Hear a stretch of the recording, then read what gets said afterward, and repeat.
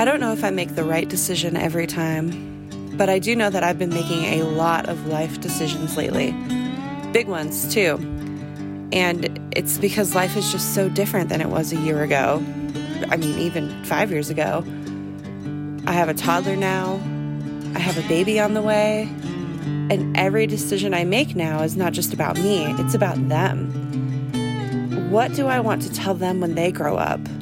I want them to follow their dreams. I want them to take a chance. I want them to take that leap of faith. So I should be doing it too. This past year has been a big one for me, and I'm really proud of myself for making these life decisions to just go, to take a chance and follow my dreams.